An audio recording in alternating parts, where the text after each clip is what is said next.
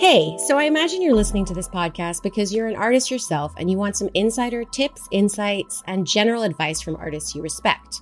One aspect of the business we sometimes discuss on Best Advice is rollout strategies. When you're dropping new music, you want to give it the best chance of getting heard. It's all about reaching the right listeners at the right time. That's why our team at Spotify for Artists built Marquee. Marquee is a marketing tool for turning listeners into bigger fans of your new music. With Marquee, you can send full-screen recommendations of your latest album, EP, or single to the right fans as soon as they open the app. Listeners who see your Marquee are twice as likely to save your tracks, making it a better way to develop your audience than trying to drive streams from social media. To find out more, go to artists.spotify.com/marquee. For one weekend each year, people call Sandy Monahan any number of names. The Angel of Death, or the Angel of Mercy, the Cutoff Queen, even a few names we can't mention on the show. That's because during this 100-mile ultra marathon in the mountains, Sandy has this special power.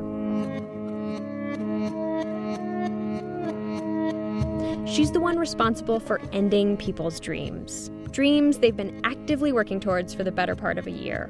I've been racing for on and off about 30 years.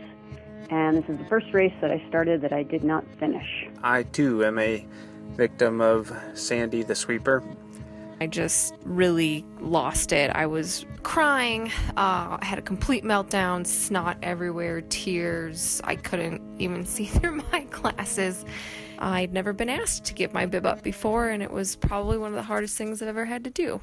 Sandy has gotten the rare death threat. Someone offered to give her their credit card if she would just bend the rules a little bit. I remember saying, by the way, do you want, I'll just say, a pair of my male genitals as well? Okay.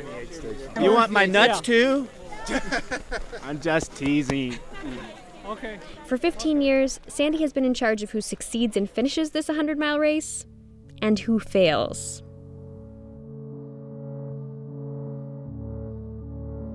I'm Rachel Swaby, and this is Human Race. Each week on Human Race, we tell a story about runners and the world of running. Today, we find out what it's like to hold perhaps the most thankless job in running. To be the person responsible for telling ultramarathon runners, I'm sorry you did not make the cut. All the work you've put into this, well, today is not your day. You can't finish the race. It's a story of dashed dreams, surprising moments of kindness, and a community on the edge of ruin. There's more than just the runner's fate at stake. Outrunning the Angel of Death, or succumbing to the Angel of Mercy, this race is one that thousands of people depend upon.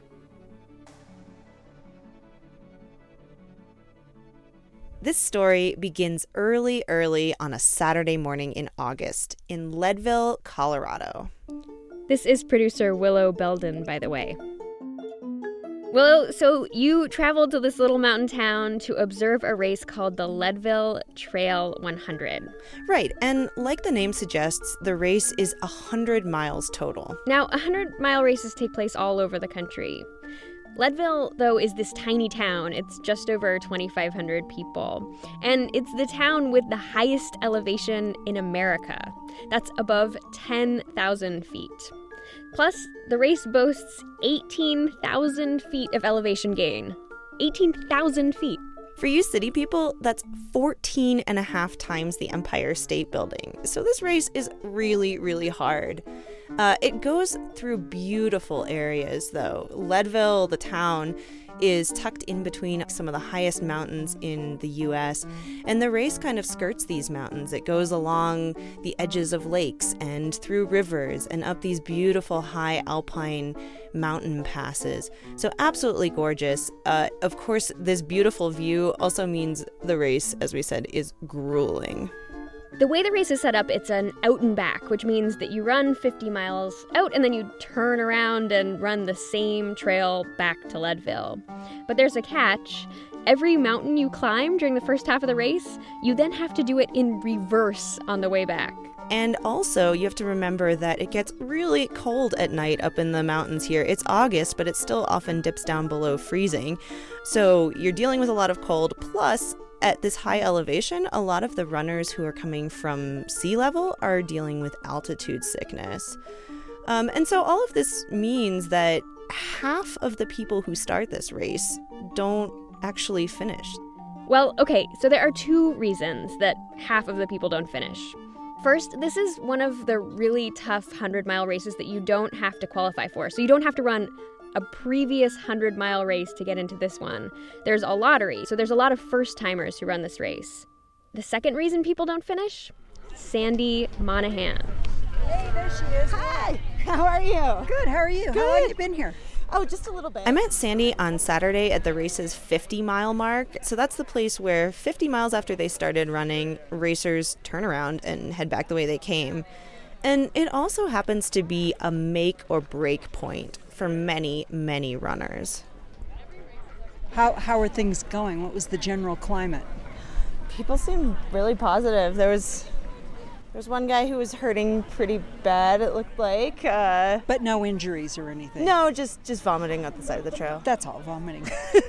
That's what that's like, you're supposed to vomit, right? It's not an ultra if you don't vomit. So to be an official finisher of this race, you have to finish in 30 hours. That means at every major aid station, there's a time cutoff for runners. And one of the main reasons is safety. Race organizers want to make sure that there are supplies and volunteers available at aid stations for all of the runners.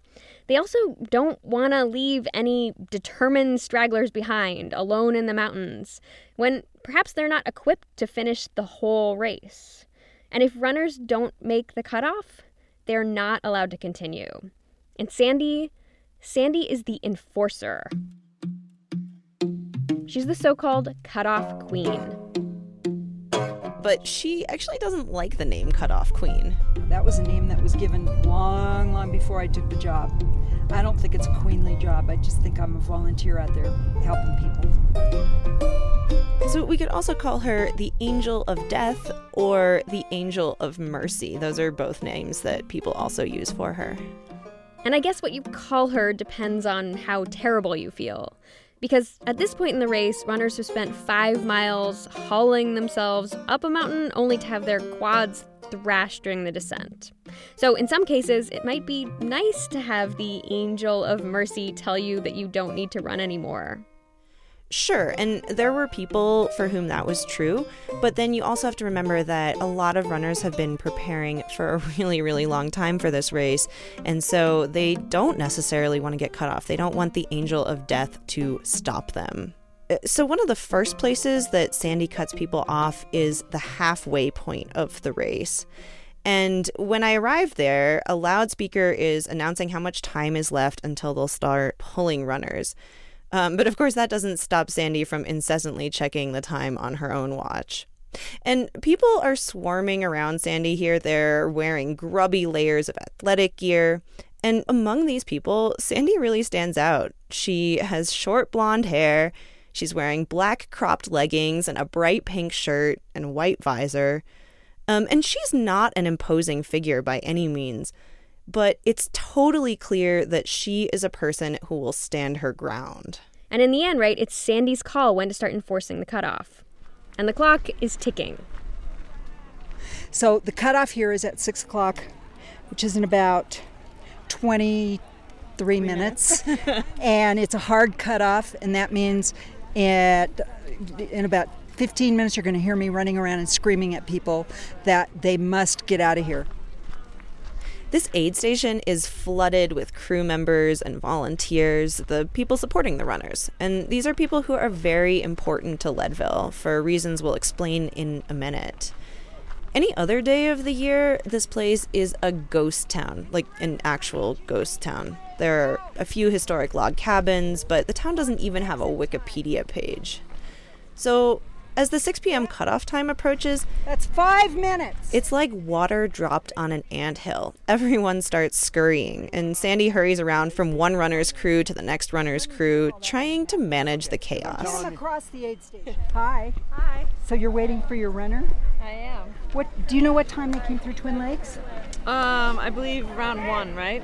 Okay. Well, then they could be here at any minute. Yeah. So I'm just checking to make sure you understand that this is a hard cut at 6 o'clock. So where does he have to be at 6 p.m.? At 6 p.m. he needs to be around that corner. Out of that? Out of here. Out of the, not in the station. No, out of the station. Oh, so yes. you got to get him in and out fast. So this is my recommendation. As we get closer, if you're, starting to be concerned, move your stuff that direction so that you can take care of him where I'm not. Okay. If that makes any sense. Okay, thank you. Okay, you're welcome. What's your name? The runners are trickling in exhausted, and their crews are doing whatever they can to prep them for the next section of the race. Some people are not doing so well. One guy face planted on the way into the aid station and now is getting help from the medics. Another person is shivering furiously, and it looks like he might be suffering from altitude sickness. Get some warm broth in him. Can I recommend that you get a blanket around him real quick or something warm around him? Because he's got goosebumps and it's going to get cold real quick. Good idea. Thank you. You're welcome. Runners and crews, we got 5 minutes till the cutoff. That gives you enough time to eat, drink, and be walking out of here at 6 p.m. For the people who come in now, it's really close, but Sandy waves them on. I made it! Well, you need to turn around and get the hell away from me. I'm not going to catch you if you've got just get around the corner, then breathe. Okay? Thank you. But when it hits 6 o'clock, it's Dashing Dreams time. This is so awful. Okay, I'm about ready to call it, so any runners going need to get on the other side of my face. Sandy's job really starts now. Okay, got it? It's the runner's sort of Cinderella at midnight moment. Okay. Now comes the hard part. Because we're at 6:02 now. We're at 6:02. No, we're done. I'm sorry. I am so sorry. Okay. I'm sorry, we're done. Of course, there were tears. Where is your wristband? You did a great job and you should be proud of yourself. You ran a tough 50 miles. Okay? You should be really, really proud of yourself. Good. Let me catch that. Do you want your wristband back? Yes, please. All right, you can have it back. Sandy pulls out a black and pink ribbon looped around her neck. On the end of it is a pair of tiny pink scissors that were hidden under her shirt. She cuts off the runner's wristband and hands it back to her. She also breaks the 2 timing chips that are on the runner's race bib. Sandy gives the runner another hug and sends her off to get some food. This is not your routine did not finish, which is really always disappointing. Here, runners have only completed half of the race they've likely trained a year for. Some spend weeks in the area acclimating to the altitude. In this year, they've blown off family events, sleep, socializing, to throw themselves into the race, not to mention the money they've spent on a year's worth of travel and gear. Runners have so much emotionally and financially invested in this event, and then it's over. Here's Leadville runner Kaylin McCann. This is the first time I've ever had to stop a race, even though I know I can keep going, and I'm just not allowed to keep going. People say, oh, well, just go and do it again. But one of the difficult aspects of DNFing at a race like Leadville is that it is very hard to get into. And so it's not that easy to just go back and try again. I really hope that I will have a chance to do that, and I will try, but it's not entirely in my control. It makes sense that some of them take it so hard, but not everybody does. That's the angel of mercy part. Wait a minute, I didn't get my hug. The hug is for me. You guys do an awesome job. Thank you. I hope you had fun. Okay. Fun is probably not the word I would use. It's a type of fun. Yeah. It was an adventure. Type 3 fun. Sandy's routine generally goes like this. Stop, stand firm, console. Stop, stand firm, console. Nice job. Thank you. You're welcome. What do you have to do? Cut it off? Just your wristband, nothing else. We don't take appendages. If she can, she throws a joke in there too. And Willow, you even got a few runners who requested a picture with Sandy, right? Yeah, we certainly did. A little photographic evidence of failure, as it were. Okay. Show your scissors. Oh, okay, I'll show my scissors. Show my Okay. broken heart. My broken heart. You broke a heart? Yes! For 1 minute. Okay. I've got to say, it was not at all what I expected. I thought there would be a lot of resentment towards Sandy. I thought people would be angry. But for the most part, it was just the opposite. People were grateful. Even the runners who came in crying didn't lash out at her. Which is so weird. Sometimes I think of Sandy's job like that airline employee who has to tell you that you did not make your flight. And this has happened to me so many times. But in those cases, I always feel like launching myself over the desk, like yelling in their faces. I've never ever felt like giving that employee a hug. But I don't know, Sandy seems to have these neutralizing powers. Yeah, and to be fair, that's Sandy's rule. You have to give her a hug when she cuts you off. But if you consider the state that some of these runners were in, I mean, I was thankful that some of them were cut off. Yeah, I guess we need to remember that, sure, some runners ran more slowly than they thought, and they missed the cutoff, and now Sandy is forcing them to stop, which is super sad. But others may have had real medical needs that put them in danger. So when Sandy stops these runners, she's actually saving them from what could possibly be an even more tragic end to the race. Which would be, like stuck between points without medical help in the middle of the night. And so even with the heartbreak of failing, maybe a hug is a better option than the alternative. There is something really special about the Leadville 100. The very real risk of heartbreak with a hug, sure, but this feeling at this run is bigger than any single participant.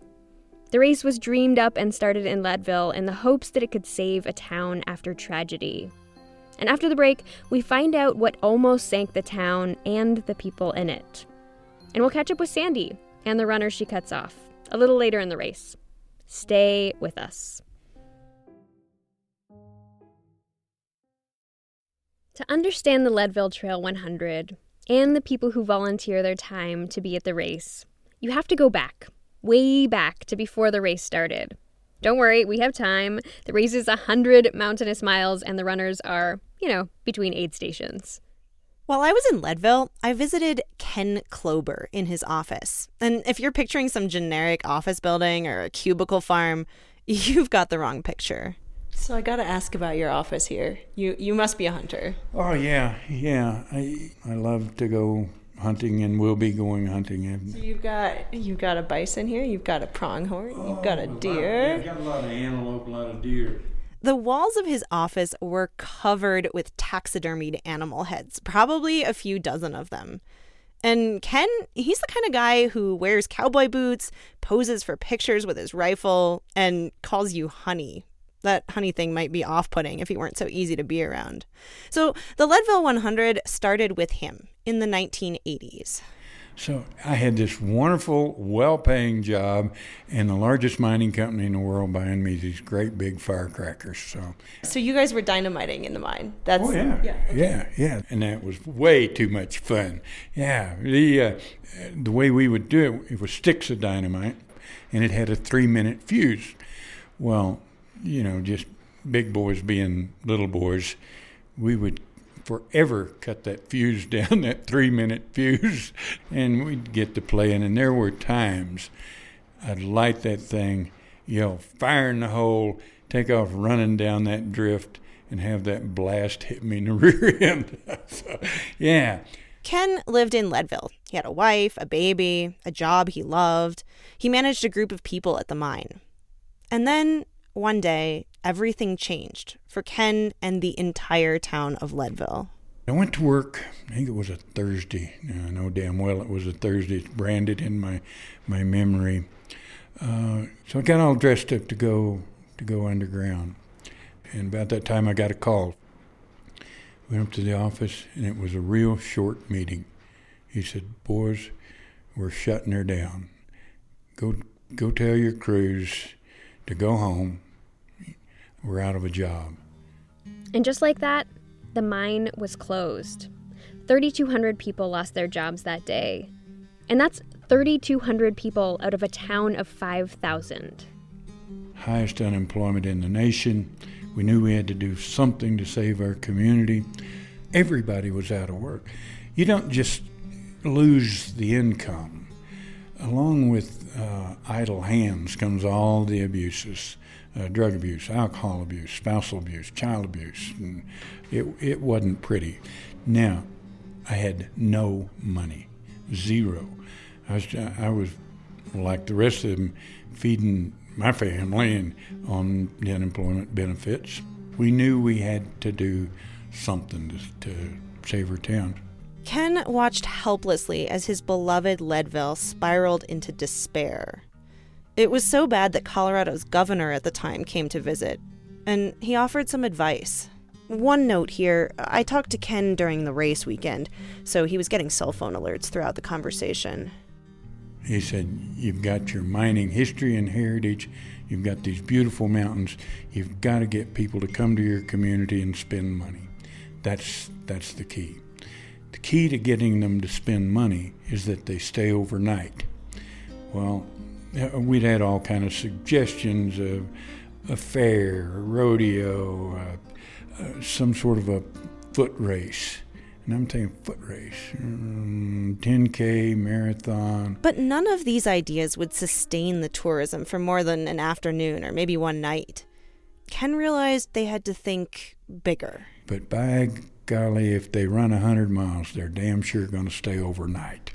So that's the width, depth, and breadth of my intellectual capacity there. That's what gave birth to the Leadville Trail 100, and we were off and running.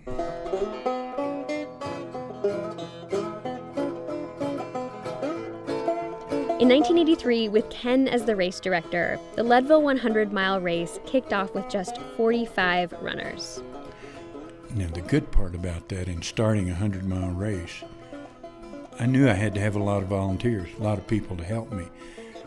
Well, they couldn't tell me they were busy doing anything else because I knew they were just as unemployed as I was. So they said, yeah, Ken will help. The volunteers poured in 33 years ago, and they continue to pour in today. This year, there was one volunteer for every 2 racers. And they represent revenue for the town of Leadville. They spend money on lodging and food. And here's the thing about the people who volunteer for Leadville. Some of them have been at it for decades. Take the aid station at Hope Pass, which provides food and medical help near the race's highest point. It was total anarchy in the beginning. The people who started manning it had no official connection to the race. They just thought the runners could use some support up there. So they hiked 5 miles up the mountain with a pack of llamas that carried supplies. Today, it's an official aid station. And the llamas packing up supplies, they are still a part of it. Hear that light crunching noise in the background? Those are the llamas grazing up there at the aid station. I love that the race has llamas. Me too, and so did a lot of runners, actually. So, as we've said, this aid station is official now, but even people who aren't officially involved with the race still help out. The entire town mobilizes to get in on the act. So the owner of the hostel I stayed at had a hot breakfast ready for runners starting at 2 a.m. on Saturday, and she promised to make stew for those who had quit earlier than expected. This all hands-on-deck spirit, this was set early on. Because in the beginning, the town needed these runners. So they were largely appreciative when out-of-towners took over their city each year. For runners and crew, many of whom decided to stick around beyond the race, the town was really welcoming. Right, some runners bought houses here so they could train here for the race. Well, and too, our summers are beautiful. If you're going to spend any time in Leadville, June through August, that's the time to do it. And our high temperatures, we never got out of the 70s. Other people spend weeks here preparing because, of course, it helps to train at altitude for a race like this. And others have retired from ultra running but have decided they can't give up Leadville. Now they're volunteers. Ken estimates that since the race started, it and other events in what's now known as the Leadville Race Series have earned some $20 million for the town. That's direct impact, not money in Ken's pocket. So jobs, new businesses, people buying homes. Yeah, and that's huge. So that retired racer turned volunteer thing is how Sandy, our cutoff person, got pulled in. Since 1989, she and her husband have traveled to Leadville every year for the race. In the beginning, they'd drive from Southern California to Colorado with their 2 kids and a dog in tow. Her husband ran, Sandy served as his crew. And when Sandy's husband stopped running Leadville in 2000, they both wanted to come back and help other runners do it. And crewing for Sandy's husband gave her plenty of experience for the job. When Sandy and I were driving to the next aid station after that 6 p.m. cutoff at the last one, she told me this story from her husband's 3rd year running the race. My kids were still young. I still had a puppy with me, and he came into Twin Lakes with tons of time to spare. Twin Lakes is the rest stop at 60.5 miles. He came up and he said, that's it, I'm done, this is no fun. And I said, are you kidding me? You think I'm having fun? And so he got into the back of the van and he started taking his shoes off. And as he took them off, I was putting fresh socks on him, and he was questioning, why are you doing that? What are you doing? So I got he took them off and I put them back on. He took his shirt off, I put a dry shirt on. And pretty soon he got out of the car. I just slammed the door shut and locked the doors, and he said, what are you doing? Only that wasn't quite the word that he used. And I said, bye, I'll see you at the next aid station. And he was not happy. I just thought, if you think you're quitting this race because you're not having fun, and I have been sitting here all this time with 2 kids chasing them, trying to figure out where in the hell our son is on the trail, and the dog and everybody else. But he finished the race. We've had other nights like that out here, definitely. Another memorable event happened the 9th year her husband was on track to complete the race. That year, he made it through each aid station just before cutoff, thanks to Sandy's cajoling. And the person who was cutting off the runners at the time was super strict. The cutoff is at 9:45 by God, and you're in and you're not. And it was really an ugly experience. Sandy thought that the approach was too clinical. For Sandy, this was personal. There was no compassion, no thoughtfulness, nothing. It was done by the clock. And I watched it, and I couldn't stand it because my husband was right there on the edge the whole way. I just couldn't stand to see people be just brutally cut off arbitrarily without any, kindness. Did your husband finish that year? He did. He actually came into May Queen with seconds to spare, and he had negative splits. He finished from May Queen to the finish faster than he did it coming out. Wow. He was motivated. I'll say. Yeah. Oh, man. Yeah. In a later year, Sandy's husband Mike claimed a special belt buckle, the one you get for completing 10 Leadvilles. That's 1,000 miles through the mountains.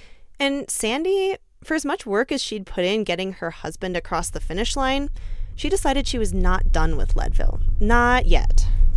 And so when Mike decided that he wasn't going to run the race anymore, and I stepped up and I said, if you ever need someone to do cutoff, I'm your man, but you got to let me do it the way I need to do it. And now Sandy and her husband, who are both volunteers, spend 2 weeks of their August in this mountain town. This year, her husband couldn't make it, but she was still there. She's done the job for 15 years and only gotten 1 death threat. That and the conclusion of this year's Leadville 100 after the break.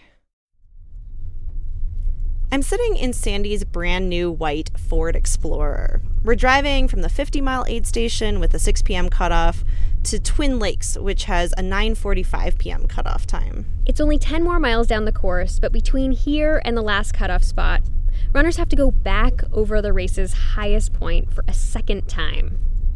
At Twin Lakes, you're going to see maybe some more severe disappointment, because if you come across into Winfield and then get back to Twin Lakes and be pulled, that's like, oh my God, I've just done that ghastly, run, and now I've got to go home.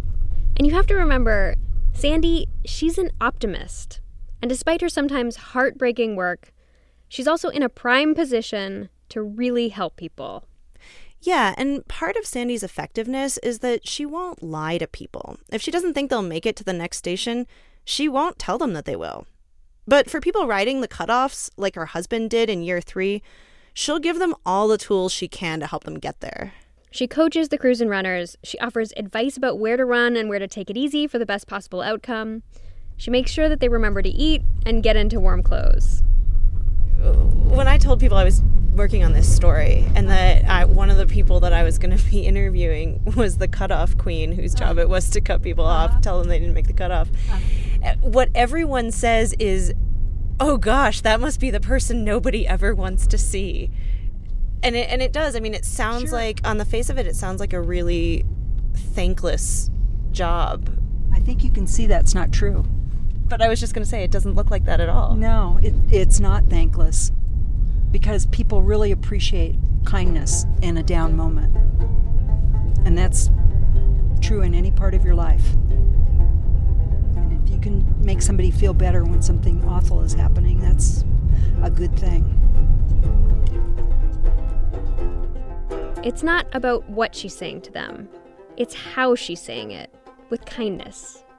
That doesn't mean that Sandy hasn't gotten on the wrong side of someone's rage. One time, a crew member, who actually happened to be a nurse, threatened to stomp Sandy's head in. But that is certainly not the norm. No, not at all. All right, well, here we are at Twin Lakes. We are. When we finally arrive at the next aid station, Sandy has to cut off another wave of runners. But between the last stop and this one, she's put on her battle paint, fresh lipstick. She straightened her white visor and brushed off her bright pink shirt. She's ready. It is the most stressful time because it's pitch black out here and I can't see anything. There's so much adrenaline out here, it's just, ugh. Twin Lakes is pretty chaotic. Runners are coming in with headlamps, which are shining in Sandy's face. Crews can't find their runners in the dark. The mood is totally different than it was at the last cutoff point. Runners have been at it for 17 plus hours at this point. They've gone over this ridiculously steep 12,000-foot mountain pass, not once, but twice. It's getting cold out. It's cold enough, in fact, that I'm wearing my puffy coat. So, yeah, runners are coming in looking haggard. There are a few stages of grief that happen when runners are stopped by Sandy. It often starts with either sadness or denial. Hi there. Hello. I'm sorry, I can't see you. That's all right. Really? I can do 40 miles in 9 hours. I know you can, but I'm sorry. Once I call cut, I have to Can I see your follow wrist, sir? through. Here, I can get his wrist. Okay. Where's your wristband? Right here. Guys, that's a little unfair. There's another 10 runners behind me can also do it in time. I don't think it's really... I understand how you feel. I do. But there's 10 hours to go. I understand No, how you it's feel. 12 hours. The cuts are for a reason, and Yeah. it's for safety Sorry, purposes. don't get on your- That's all right. It's for safety purposes, and it's also because we've got volunteers out there on the trail, and Yeah. we have to worry about you being out in the woods in the middle of the night. I hope you can understand that. Yeah, it's fine. Okay. What about if I don't stop at an aid station? Pardon me? What if I don't stop at an aid station? I cannot let you go through. Okay. Because as of this moment, they've already pulled the timing chips, so there's no way to track you and make sure that you're safe out there. Okay? All right. And thank you for being so understanding. And this, for the moment, is about as tough as it gets. Sandy cuts off more wristbands. There's more light consoling. I think my angel of death duty might be coming to a close soon. And then this thing that happens over and over. Each instance, I'm totally surprised by it. So this guy walks up. Can I help you? I just heard that you were the cutoff lady, and for the first year my father has been within inches of the cutoff point. So I just wanted to say I appreciate the role that you play here. You are so sweet to take the time to do that, and thank you so much. Thank you. That means a lot to me. It really does. Thank you. Oh, gosh. She gives him a hug, of course. That made my whole night. Well, thank you. And how's your dad? The runners still have 40 more miles to go, and the night is far from over yet. The final cutoff is at 10 a.m. on Sunday. Remember, runners have 30 hours to finish total. Which means there are still 12 hours left for the last runner still on the course. Sandy packs up for 3 more stops she'll visit tonight. And you, Willow, must have been exhausted. I know you weren't running, but all of that emotion and just the knowledge that people had been at it for the better part of a day only to realize they weren't going to make it. Yeah, it was super hard and I was exhausted. It was about 10:30 at night by the time I finally decided to go back to the hostel and get a little sleep. I really needed it. Of course, Sandy was up all night and she held it together until the morning, where I met up with her again at the race's finish. Crowd, cheer them on! Give them everything you've got! So she's off duty now, right? Right. She still watches the clock, but from the sidelines, and she's no longer the enforcer. She's gotten the runners this far, and now they're on their own. But there's a lot of people that I talked to along the way that are coming in now.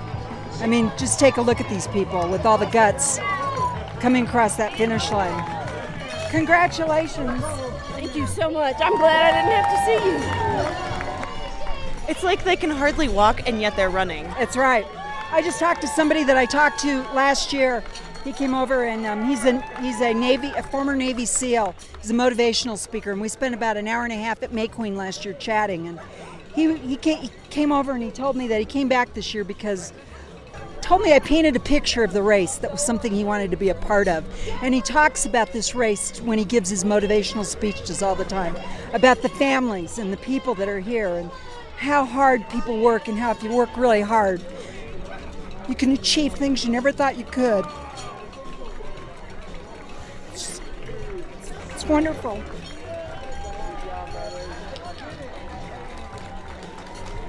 Feels like it's almost as emotional for you as it is for the runners right now. Maybe more so sometimes. I don't know what more to say than that. I know how hard they've worked all night. And their families and crews have and all the volunteers have helped them all night long.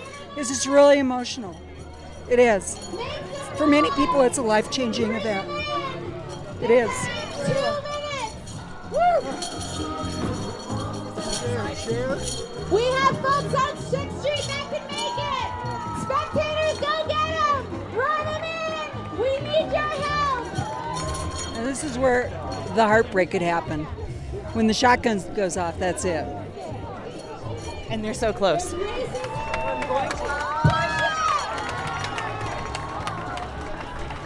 deep! Commit! One of the last runners limps across the finish line seconds before 10 a.m. And naturally, Sandy goes over to talk to her. I had no idea that I was gonna. That's why I told you to run it. Do you remember? I know. I'm happy for you. Really happy for you. Thank you. Thanks for encouraging me. You're welcome. What a special it's day. worth it. What did she tell you?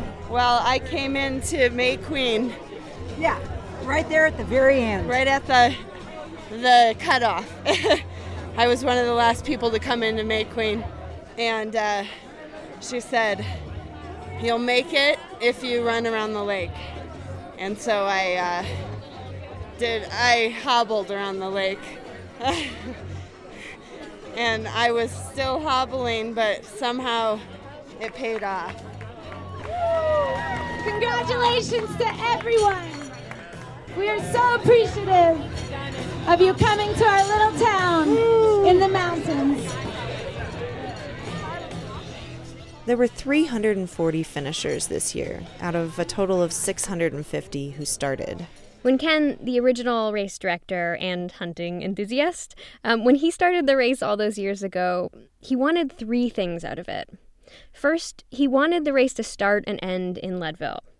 Second, he vowed that he wouldn't ask any local businesses for financial help because the town was already too hard off. And third, no one would be selfish or self-serving. That means this December, money from the race will go to a Christmas party that delivers gifts to children in town. And at the end of the school year, every single high school senior in Leadville who is going to continue their education will get $1,000 courtesy of the nonprofit that Ken and the Leadville Race Series started. Many, many people didn't finish the race this year. Again, about half. But even for the runners who didn't complete all 100 miles, the money they spent here helps Leadville stay afloat. Many vow to come back and try their hand at this race again. But today, for Sandy, it's time to call it. Okay, I've cut myself off. Go take a shower. Get some Thanks. sleep.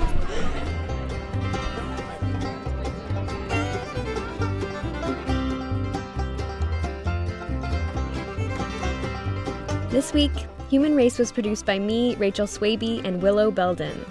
The episode was edited by Audrey Quinn and David Weinberg. Thank you to Kaylin McMahon, Scott Shoneman, Amanda Yamarogevitz, Tom Kleinman, and John Purz. Scott Shoneman, by the way, has something he'd like to tell Sandy about that comment about his genitalia. I hope if she does hear this that she accepts my apologies. So The theme music is by Danny Koch. David Willey is the editor-in-chief of Runner's World and the editor-in-chief of this podcast. Human Race is a proud part of the Panoply Network. This was the first episode of Human Race's second season, and I just wanted to say it's so nice to be back. Thank you for waiting. And if you're excited that Human Race is back, you could do me a really big favor. Tell one person about this podcast or write us a review on iTunes. This little act, just telling a friend or writing a review, will make a really big difference as we move forward with the show. So thank you in advance. And if you want to hear more of Willow, she has her own podcast. The podcast is called Out There, and it's about the outdoors. In the show notes, we'll include links to 2 episodes that she thinks Human Race listeners might like. Human Race will be back in 2 weeks. That's October 11th, with a brand new long episode. See you soon.